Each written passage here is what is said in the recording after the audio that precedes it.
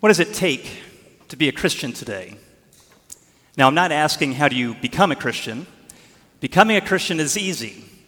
It's as easy as ABC. First of all, you simply have to admit that you're not the person that you know that you're supposed to be.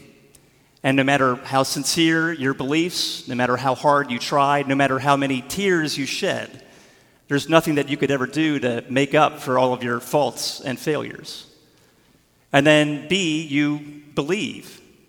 You believe that despite your faults and failures, Jesus lived and died and rose for you, not only to reconcile you in relationship to God and others, but also to renew the whole world, to make all things new. And then finally, you simply commit. Jesus gave his life for you, and now he asks you to give your life in service to him. So becoming a Christian is easy. It's as easy as ABC. But what does it take to live as a Christian in today's world? Well, that's a different question. And from my point of view, I would say that living out an authentic Christian life has become increasingly more challenging.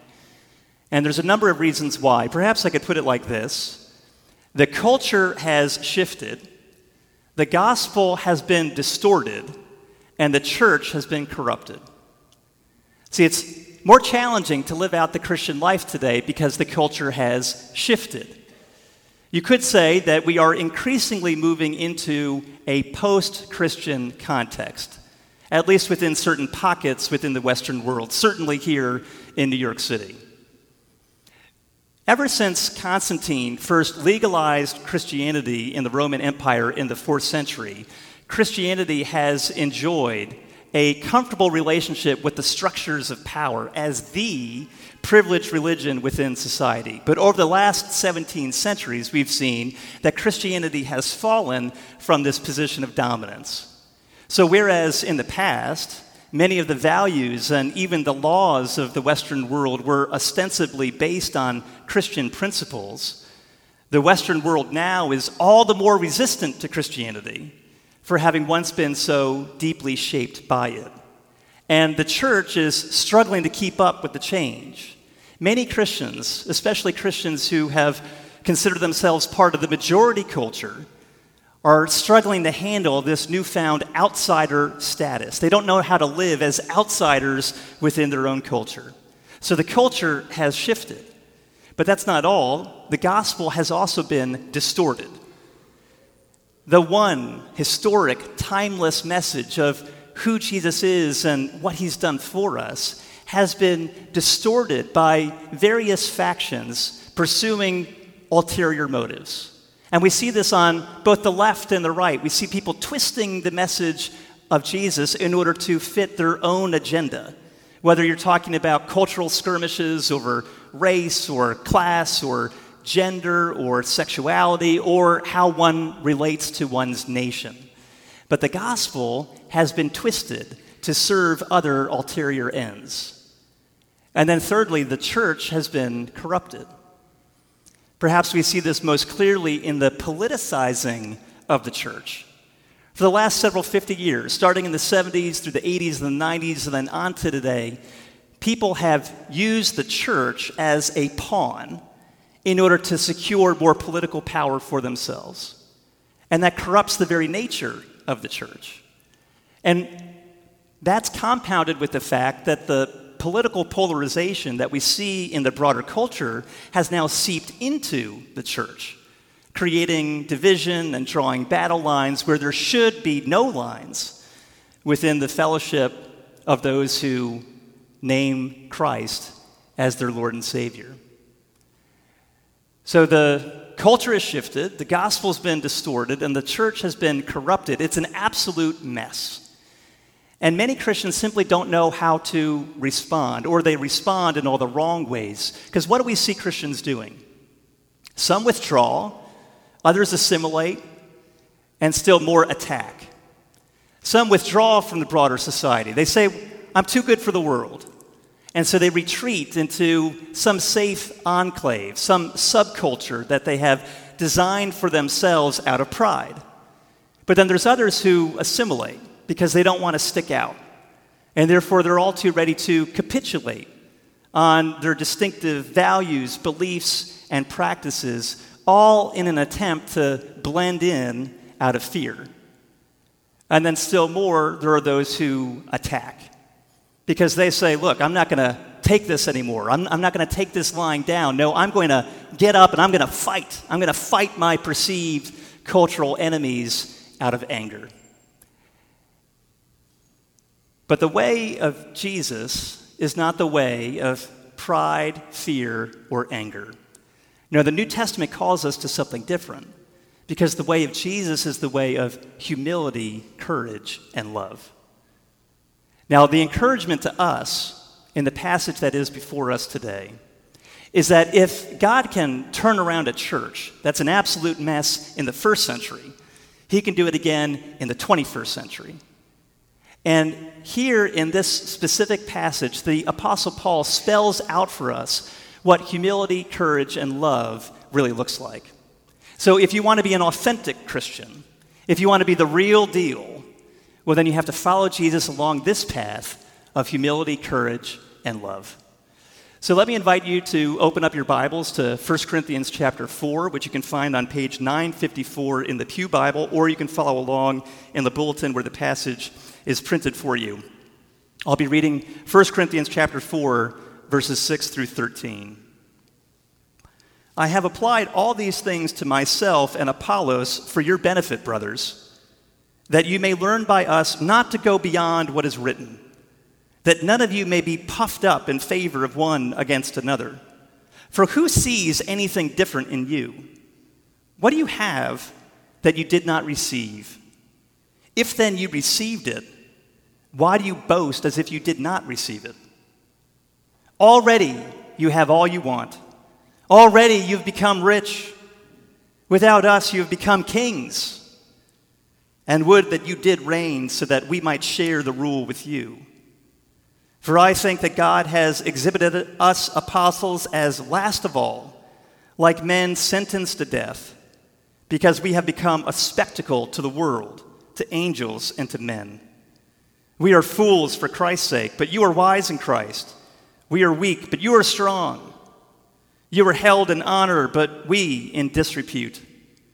To the present hour we hunger and thirst. We are poorly dressed and buffeted and homeless, and we labor, working with our own hands. When reviled, we bless. When persecuted, we endure. When slandered, we entreat. We have become and are still like the scum of the world, the refuse of all things. This is God's word. It's trustworthy, and it's true, and it's given to us in love.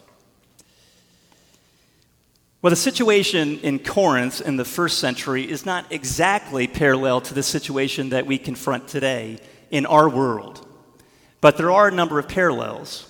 The Christians in Corinth were living in a pre-Christian society rather than a post-Christian society, but both are oftentimes hostile towards Christianity, but for different reasons. One, because Christianity is brand new. The other is because it's old.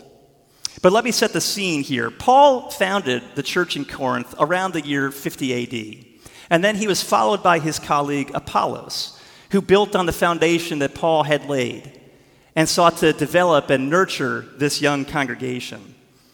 But after Apollos left, other Christian leaders slipped in, who claimed that they had the ability to help the Christians in Corinth rise to new heights in their spirituality. Why? Because they were better than Paul. They considered themselves more gifted public speakers. They were smarter and wiser, more gifted, more knowledgeable, and more charismatic. They believed that they could lead the Christians in Corinth to a richer, fuller experience of God. Now, what's interesting is that Paul never questions whether or not these people were Christians. There's no question that their faith was sincere and devout, but the problem is that they were misguided. And as a result of that, their ministry proved to be not only divisive, but destructive. Because inadvertently, they probably didn't even intend to do this, but they were creating cliques within the community with themselves at the center, which was leading to all kinds of quarreling and infighting, class divisions. People were abusing their spiritual gifts and abusing their so-called freedom in Christ in order to do whatever they wanted. And so as a result, rather than reaching new highs, the church in Corinth continued to hit new lows. And so how does Paul respond to this? Well, here Paul brings his opening argument, which essentially spans from chapter 1 through chapter 4 to a close. And as he does so, what he reveals here at the beginning of the passage for the very first time is that everything that he's been saying all along about himself and Apollos has really been simply for the sake of illustration. There is no issue between Paul and Apollos, or between Paul and Peter, for that matter. No, the real issue is with the leaders whose names are too sensitive for Paul to mention. That's how delicate the situation actually was. These leaders had split the church into competing factions, depending on each person's individual loyalties. And we all know how easily this can happen in a church or any other organization. People choose sides based on certain leaders, and it just leads to friction. But Paul addresses the problem head on. And what is it that he is worried about? He is worried that the Christians in Corinth are full of themselves. They're full of themselves. And he needs to knock them down a notch or two. So in verse 6, he begins to explain by saying, I have applied all these things to myself and Apollos for your benefit, brothers and sisters, that you may learn by us not to go beyond what is written. Now, as we've seen, Paul consistently piles one scripture verse on top of another from the Old Testament that has to do with the dangers of pride in order to encourage the Christians in Corinth not to go beyond what is written, not to go beyond the scriptures, because the scriptures make clear that in the Christian life there's no room for boasting and there's no room for favoritism. He's written all these things that none of you may be puffed up in favor of one against another. And that word puffed up is one of Paul's favorite expressions that you find in his letter to the Corinthians. He doesn't want us to get puffed up in favor of one against another. And so then he goes on to say in verse 7, for who sees anything different in you? What do you have that you did not receive? They are prideful about their abilities. But boasting in your abilities is like boasting in the color of your eyes. Your eyes might be very, very beautiful, but you didn't have anything to do with it. And Paul wants us to see that everything we are, everything we have is a gift. And therefore, there's no room for boasting. If you know that everything you have is something that you have received from God, then why do you act as if you've made it yourself? Now, the point is that everything you are, everything you have, every talent, every ability, every skill is a gift from God. So don't put on airs and act as if it's not. But the problem is that the Christians in Corinth not only boasted in their gifts, they also assumed that they had already arrived spiritually. They had already attained everything there was to attain in the Christian life here and now. So here we need to strike an appropriate balance. The message of the gospel is that when you are united to Jesus by faith, then everything that is true of him becomes true of you. So just as Jesus died on the cross in your place for your sins and was raised to new life, and is even now reigning over all things, well then if you are in Christ, then you too have died to your old life. It doesn't have any hold on you anymore. You've been raised to new life in Christ. And even now, Christ is sharing his rule with you, because that is part of our original vocation as human beings, to exercise responsible stewardship over God's world.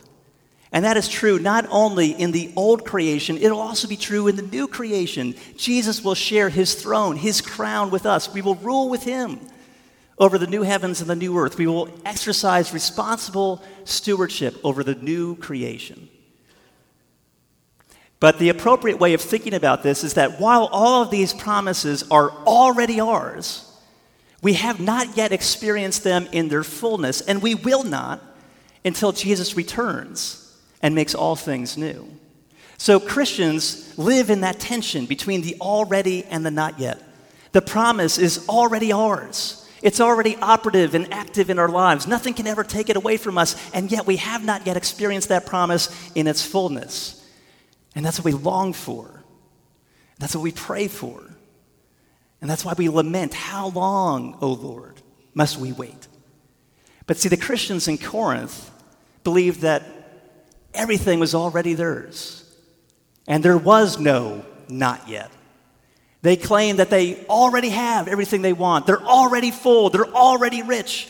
They're already kings, reigning with Christ. But Jesus responds to this, Paul responds to this with a hint of sarcasm. And he says, I wish it were true. I wish it were true that you were already kings, because then you could share your rule with us. But that's not the way it works. No, it's not the way it works. And we see the same problem today with many of those who preach prosperity. There's a lot of people out there who say, well, if you just have enough faith in Jesus, well, then he will give you health, or he will give you wealth. If you have just enough faith, well, then you can live your best life now. But I'm sorry, it doesn't work that way. Those prosperity preachers might promise you the moon, but they forget the words of Jesus. Jesus tells us that, yes, he will share his crown with us, but not until we first share his cross. We must share in Christ's sufferings before we share in Christ's glory. I love this story about C.S. Lewis, where he once gave a sermon on a Sunday morning at St. Mary's Church in Oxford. And the way in which he concluded the sermon was by saying, you got to remember, the cross comes before the crown. And tomorrow is just another Monday morning. The cross comes before the crown. We have to share in Christ's sufferings before we share in Christ's glory. In this life, we live in that tension between the already and the not yet. So if you think that you've already arrived in the Christian life, you're deluding yourself. But if you know that you've still got a long, long way to go, well, that's how you know you're on the right path. So if you want to live out an authentic Christian life, if you want to be the real deal in today's world, number one, it's going to take humility. But that brings me to our second point. The leaders who came to Corinth after Paul likened themselves to the traveling wisdom teachers that made their way around the first century world and who called themselves sophists, which is where we find the root for the Greek word wisdom, Sophia. They called themselves sophists. They prided themselves on their public speaking ability. They had the gift of oratory. They were trained in rhetoric. And so they emphasized style over substance, oftentimes at the expense of truth. They would often claim that they could win any debate, even if they knew nothing about the subject at hand, which just goes to show it was all theater. It was just a stunt. And so these sophists, these traveling wisdom teachers, would make their way from town to town, and they would gather together a crowd of people who wanted to see what they could do. And they expected to get paid for the performance. You see, it was all just a show. Whereas Paul, by contrast, made a point of refusing to try to dazzle people with his words. In 1 Corinthians chapter 2, we saw that when he came to Corinth, he did not come proclaiming the lofty wisdom of God with eloquent speech, but rather he determined to know nothing among them except Jesus Christ and him crucified. And Paul was very careful to not want to be a financial burden on the fledgling church in Corinth. He didn't want anything, especially money, to stand in the way of people coming to embrace the message of Jesus for themselves. So Acts 18, verse 3 tells us that Paul deliberately paid his own way throughout the year and a half that he spent in Corinth by plying his trade as a tent maker or a leather worker, together with his new friends, Priscilla and Aquila, who were involved in the same business. So if I had to pick a theme song for the Christian leaders in Corinth who came after Paul and who styled themselves after the sophists, the theme song I would choose would be, "All I Do Is Win," although I'm going to resist the temptation to sing it for you. All I do is win, no matter what. But Paul uses a very, very different image to describe the authentic Christian life. Paul has a very different conception of what triumph looks like within the Christian faith. So let me give you a little background in order to understand this image. When a Roman general won a great victory for the empire, they were granted the honor of being able to lead a massive procession, like an enormous ticker tape parade, through the streets of Rome. And this whole event would often be referred to as a triumph. This is how everybody within the city knew that the general had been victorious. And oftentimes the general and his soldiers would pass through an arch, symbolizing the cleansing that was required because of all the terrible things that they might have done while they were away at war. So the general would usually lead this procession, riding on top of a gallant white war horse, followed by his soldiers and the adoring crowds. And then towards the back of the procession, they would parade the treasure that they had seized, the prisoners that they had captured. They would show off the spoils of war as a spectacle for the whole world to see. And then at the very end of the procession, what would you see? You would see the bedraggled, defeated enemy king in chains, already sentenced to death. And then at the end of the day, the triumph would conclude with the execution of that defeated king. And the prisoners were likewise either killed or sold off into slavery. Now you have to picture this in your mind's eye in order to grasp what Paul is saying. Because Paul is saying, do you want to know what it's like to be an authentic Christian leader? Look at the man at the end of the procession, sentenced to death, exhibited as a spectacle and a laughingstock. That's what authentic Christian leadership looks like. So he'll go on to say, "For I think that God has exhibited us apostles as last of all, like men sentenced to death, because we have become a spectacle to the world, to angels, and to men."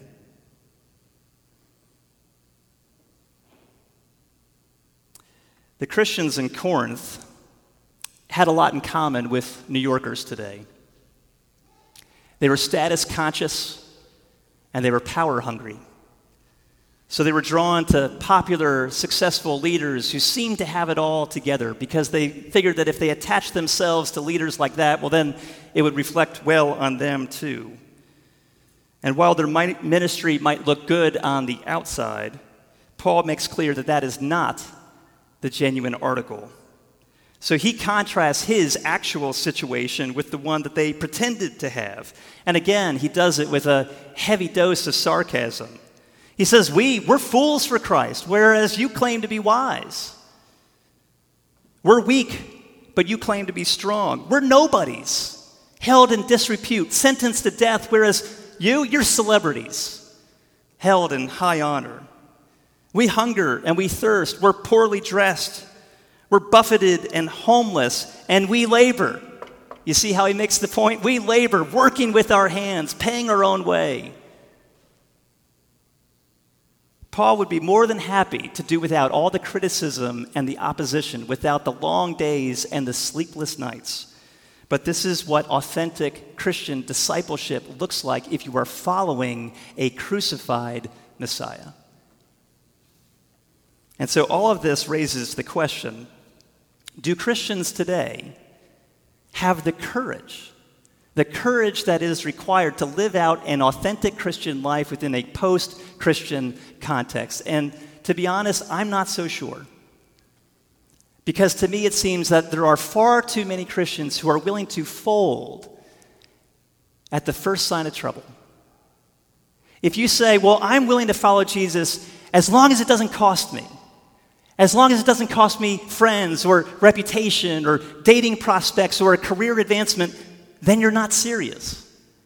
If you say, I will follow Jesus if, well, then whatever is on the other side of that if is your real God. It's not Jesus. So if you are going to be the real deal, if you're going to follow Jesus authentically in a post-Christian world, it's going to take courage. It takes courage to call out racism and greed when people don't want to hear about it. It takes courage to fight for racial reconciliation rather than racial animosity. It takes courage to fight for the poor, the marginalized, and the oppressed, to defend the widow and the orphan, the immigrant and the refugee. It takes courage to stand for the sanctity of human life across the breadth of human experience, from the most vulnerable unborn child to the mentally capacitated person at the end of life. And it takes courage to uphold a biblical view of sexuality. It takes even more courage to live it out in your own personal life. It takes courage to stand with Jesus when it seems like the whole world is turning against you and disparaging the good that you do as evil, slandering your thoughtful convictions as nothing but bigotry or hate. So will you be among those to whom Jesus says, do you also want to go away? Do you also want to go away? Do you want to give up and turn aside and go back? Or will you be among those who say to Jesus, Lord, where can we go? You have the words of eternal life. And we have believed and have come to know that you are the Holy One of God. If we're going to live out an authentic Christian life, it's going to take humility. And number two, it's going to take courage. But let me make one final point. Courage is necessary. But courage alone is not enough. Because as we look out at our world today, we know that there are plenty of people out there who are not lacking in courage. No, they are fearless, and they are itching for a fight because they are angry and they have had enough. But notice, Paul had countless opportunities where he could have said, you know what? I'm not taking it anymore. The gloves are coming off. You hit me, I'm going to hit you even harder. But Paul refuses the way of anger or retaliation because he has learned to follow a different model. And this comes out at the end of the passage. Perhaps because of all the beatings, the stonings, the imprisonments that he endured, Paul says in verse 13, we have become and are still the scum of the world, the refuse of all things. Now, can you imagine ever saying something like that about yourself? We have become and are still the scum of the world, the refuse of all things. Now, both of these images come from the world of the kitchen. The word scum refers to the nasty filth that would build up on a busy kitchen floor that would need to be swept away. And the word refuse refers to the gunk that would stick to the bottom of a pot, that would have to be scoured and scraped, and then either poured down the drain or thrown into the gutter. So Paul is telling us, look, ministry to which every Christian is called, ministry is not for the faint of heart. And if you want to be an authentic Christian leader, well, then you should assume that you're going to be treated like scum. And here's the amazing thing. Paul allowed this to happen to himself. It didn't have to be this way. He allowed this to happen to himself. In verse 12, he says, when people revile us, when people curse us, we bless them. When we're persecuted, when we're mistreated, we endure, we keep going with our head held high. When people slander us, when they say lies about us, we entreat. We continue to pursue them. We speak to them kindly. So Paul's saying, look, you can do whatever you want. You can say whatever you want. You can treat me like the scum of the earth. You can treat me like the refuse of the world. You can come at me with all the hate in the world, but I'm only going to respond in love. He refuses the way of retaliation. And let me just say that this is what the world needs. This is what New York City needs. This is the kind of church the world needs, a church filled with people like this. But who actually does that? Who actually lives this way? Only those who know that this is how Jesus lived for us first. Jesus came to his own, and his own did not receive him. Jesus came to the world that he had made, and his own world rejected him and treated him like an outsider. Jesus came into the world and let the world do its worst. And yet Jesus, when he was reviled, refused to curse. When he suffered, he didn't threaten retaliation. No, he continued to entrust himself into the hands of his heavenly Father, the one who judges justly. And so in the end, Jesus is beaten. Jesus is flogged. Until finally, Jesus has to be scraped off the floor of Pilate's torture room. He is scraped off like the scum that sticks to the bottom of your shoe. And then he is dragged to the local garbage dump, which was known as Golgotha. And there, what did they do? They treated him like trash. And they hoisted him up on a cross. They put him on a cross. And yet, all the way through, Jesus never said, if you hit me, I'm going to hit you back. Now, what does Jesus say? Father, forgive them. Because they just don't know what they're doing. Father, forgive them, because they just don't know what they're doing. And so if we want to live out an authentic Christian life, if you want to be the real deal rather than a fake Christian, it's going to take humility, it's going to take courage, and most of all, it's going to take love. Let me pray for us. Father God, we recognize that living out the life of a Christian in today's world is incredibly challenging because the culture has shifted, the gospel has been distorted, the church has been corrupted. But we pray that even if the ground moves underneath our feet, that you would give us the grace to follow Jesus along the way of humility, courage, and love, not pride, fear, or anger, so that in our own day, the gospel might be clarified and the church might be renewed. Help us to do that by your grace and through your Holy Spirit's power. It's in Jesus' name we pray. Amen.